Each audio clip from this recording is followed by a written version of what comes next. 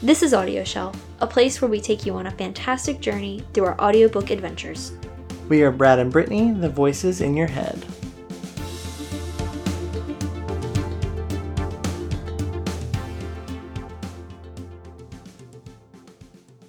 Today we're talking about The Selection. The Selection, one of my favorite series ever. The series that started it all. Yes. So Kiera Cass is the author of this. The Selection series has The Selection as the first book, The Elite as the second book, and then The One as the third book. And then, of course, it goes into the two sequels of the original trilogy, The Heir and The Crown, which are narrated by a different narrator, and we'll get to that later. But this is narrated by Amy Rubinate. Yep. Amy Rubinate is fantastic. She was an amazing lead-in to our audiobook adventures. Mm-hmm. Honestly, I don't think we could have asked for anyone better. She just handles the story of The Selection very, very well. So I guess we should talk a little bit about the story. Yeah, let's talk about the story. Mm-hmm. So The Selection takes place in the future. It's a dystopian novel.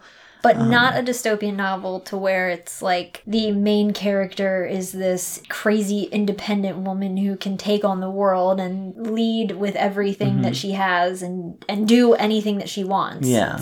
And then she gets put into some like arena of death. Yeah.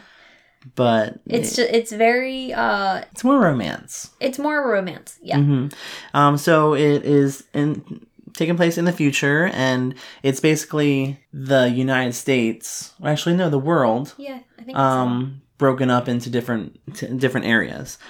And so 35 girls get selected for the chance of a lifetime, and the opportunity to kind of live life in the palace. Yep. And become princess or queen. Eventually. Maybe. Yeah, we don't know what happens. We have no idea. We are a non-spoiler podcast, so exactly. You'll have to read it to find out. We'll give you some hints, but we won't spoil you. Exactly. So one of the 35 girls is America Singer. Which, isn't that a great name? It's an amazing name. I mean, come on. And the best thing about the name is she is in the book. The world is kind of separated into different class systems. Castes, called. They're called castes. And her caste is arts. And she sings for her job. So her name is America Singer. Did you know that? I forgot. Yeah. Because you get... That won't go in there. And so America is selected for this chance to become princess. Prince Maxon's wife. Or lover. Love. And Prince Maxon. Did you sleep well, my dear? I didn't know what my face looked like in response to that name, but Maxon's eyes glittered with amusement. I am still not your dear, I replied, but with a smile. But yes, once I calmed down, I slept very well. My maids had to pull me out of bed, I was so cozy. I'm glad you were comfortable, my America. You can just talk about Prince Maxon for a little bit. Well, I think you can accurately sum up also that we fell in love with his voice, which is still done by Amy Rubinate. So it's fantastic how she's able to change her tone and just completely make the character voice hers and be a man. Mm-hmm. Yes. It's confusing because let me just explain. Let me break this down for you. So me and Brittany like boys, and Amy Rubinate is a girl, like we mentioned. Yeah. And when she does Prince Maxon's voice, immediately stuff happens to me, and stuff happens to you, and orientations just get all confused and befuddled. Is that a word? Befuddled. Befuddled is a new word. New word. So we just immediately fell in love with the voice for Prince Maxon. Now, all the voices in the novel are are really well done. I mean, I'm not sure if we're supposed to dislike America's pre-Palace boyfriend Aspen or not, but I don't like him. I am team Maxon all the way. I am too. Partly because of the voice, honestly. Yes, definitely. Because and also just Maxon's written as this charming... He's written very, very well. Yeah, and Aspen is written and sounds like very chill and laid back and... Which is fine. But... he's a rule breaker. Yeah, it gets to be a little too much... I don't know. I'm just not attracted to Aspen. Yeah, His voice. His voice.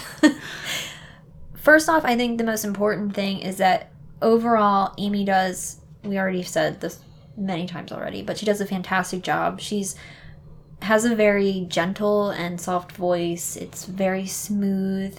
It's easy to listen to. Even when she portrays characters like the King, King Clarkson. Yeah, who's who's kind of gruff and evil. Yeah, and his voice, the way her voice for him makes you hate him, dislike him, which is amazing. You idiot! The King spat. I knew I should have made you read these sooner. You're completely lost. You have no clue of the duty you have.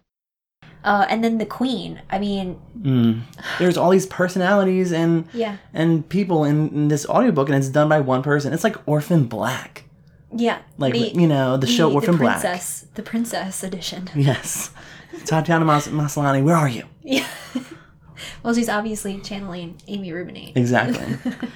And so the voices are just spot on. Amy is able to manipulate her voice into different ways that just make you be a part of the story. Yeah. And then she puts in so much emotion into the voices. I mean, at certain points, there is a part in the book, almost at the very beginning, where America is chosen and she has to leave Aspen, and they have this very long-term romance, kind of. They're like kind of quote-unquote high school sweethearts, I guess. I don't know if they actually have high schools that they were together. I don't know. But they're kind of high school sweethearts, and she puts kind of a whimper in her voice when she's leaving Aspen. And she's so upset. She's so upset, and she's crying, and of course this happens throughout the book as well, because what America goes through is very kind of traumatizing at some points. Yeah, for a young girl, I mean, you're kind of like ripped away from your family and just kind of expected to marry some dude who you have no idea who he is. And he's dating 34 other girls, not including America at that point. So 35 total. I mean, and then he has to make cuts. Yeah. And then the fact when, it's very Bachelor. But America is feeling emotion throughout the book because of Amy. We are able to feel that. I mean, I found myself shrieking and gasping and even tearing up because of the way Amy was, oh, Maxon, I'm so sad. And, it's just... I mean, there's that one part with our, I think, most favorite character, Marley. Oh my god, Marley. Where there's a part in the novel where it's just a small spoiler, is taken away from the group because she breaks one of the rules. And I actually cried when she was being taken because it was heartbreaking. She's one of our favorite characters, and you just don't know what's going to happen to her. Yeah. That kind of leads us into our next point of the fact that Amy Rubinate's interest in the story is totally there. Like, you can tell, I mean, I don't know about you, but when someone is reading something to me, they're either interested in it or not interested in it. And I felt like the whole entire time, Amy Rubinate was very invested in telling us the best story possible. Yeah, I mean, it was almost as if we know that she had read the story beforehand. I mean, she must have. That's another question we can ask our narrators eventually. She must have read it before, just given it a trial run, and read it over and over and over again. But probably auditioned for it. Yeah, just like every single time, or as she's reading this, I felt like she was reading it for the first time with us. And every twist and turn was new to her. It wasn't something that she had already experienced multiple times. Yeah. And so, kind of taking a step back and kind of talking about the production of the audiobook, one big piece of listening to an audiobook is the pauses that the readers take. And sometimes they're like long pauses, sometimes they're short pauses, and it's hard to catch up. But Amy does a really great job at kind of pausing. It's like a natural for her. Mm-hmm. At the end of chapters, it wasn't a huge break, and at the end of periods, it wasn't, or sentences, you actually knew kind of, it was just a normal way of reading, and it felt very comfortable. Yeah, I think the only criticism that I do have is that I sped up the book just a tiny bit, just because some parts were a little slow with the breathing and kind of building in the action in the beginning. It was just a little slow for me. Yeah, I agree with that. But it was, at a certain point, as soon as the action hit, I slowed it back down and just kind of enjoyed the story and what it was taking us through. Definitely. So let's kind of talk about the specifics about the audiobook. It's 8 hours and 7 minutes. That's just the first book. Yeah, that's just the first book. I think they all range in about that 8 to 9 hours. And the first book was originally published back in 2012. Mm-hmm. And I think she's had a book come out every year since then. Yeah. And there's also a lot of novellas with the selection series, which we're not touching on just yet. Because they have different narrators. They have different narrators, a different feel for them. But we will be talking about Can you tell our disgust, or what's that word? I'm looking for a word. Our disinterest? Disinterest in them not being Amy Rubinate. Yeah. What would be a good word? Disdain. Good one. Our executive producer, Sean. So, yes, it was very... Those books, we'll talk about them. Yeah, I after Brad's personal review to me of them, I have not given them a listen through. So I will have questions for him pertaining to those little guys. Yeah, so overall, I feel like this book was just... It was just perfect, duration-wise as well. It wasn't too long. It wasn't too short. The story flowed, and with the help of Miss Rubinate, it was just all around perfect. And I know as soon as I finished the selection, I immediately went to the Elite, and then as soon as I finished the Elite, I immediately went to the One because I needed to know what happened. And it was just, I think it only took me 4 or 5 days to listen to the entire series. You got done quick.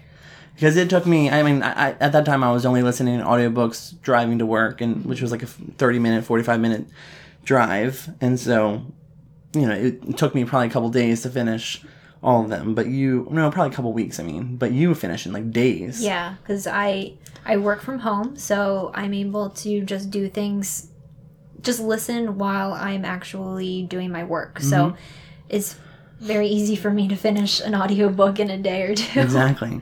So, Brittany, I don't think we've ever talked about this with this book, but what kind of setting would you like to listen to this book in? For me, I really liked listening to it driving to work. Kind of made the traffic not be bearable. It made it bearable. What kind of setting would you like? I would say pretty much anything, really. I mean, like I said, I am at home most of the day, so I just listen to it while chugging through my work. But then I also went to the gym and listened to it at a certain point, and it was phenomenal there because it kind of, on the treadmill, I'm just kind of running, and I think it was at a pretty intense part, I think in the One. When the Rebels? Yes. When there is a little war outbreak, kind of. Again, no spoilers, but... No spoilers. There's kind of a part where a bunch of people rush the castle, and it's intense. And at that part, I was on the treadmill, and so I was able to just keep running right through it. And I was like, "Oh yeah. Run through the rebels! They're coming! They're coming for me!" So yeah, I think this audiobook is perfect in any sort of setting. Any setting. Even if you get to listen to just one chapter a day, just cleaning. Oh, definitely anything. cleaning, because you hate cleaning. So you listen to a story in a palace, and they have servants and these. So many different ways to listen to it, and I know for some audiobooks I can't listen to them if I'm typing something, but the selection, oddly enough, I could. Yeah. I could listen to it when I was typing, when I was reading something else on a different page. It was just very easy to keep track of. Yeah, exactly. So all in all, I think this audiobook is something I would like to keep around forever. Yeah. Do you think you're going to shelf it? I think I'm going to shelf it. Oh my gosh.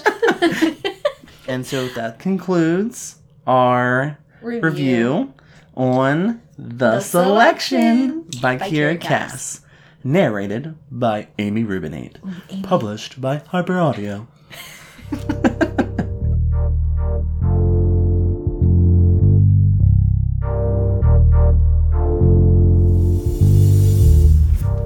This has been Audio Shelf, where we release new episodes every Monday. If you want to stay updated, listen to previous episodes, or suggest audiobooks for us to feature, visit us at audioshelf.me. We are Brad and Brittany. Thank you for listening.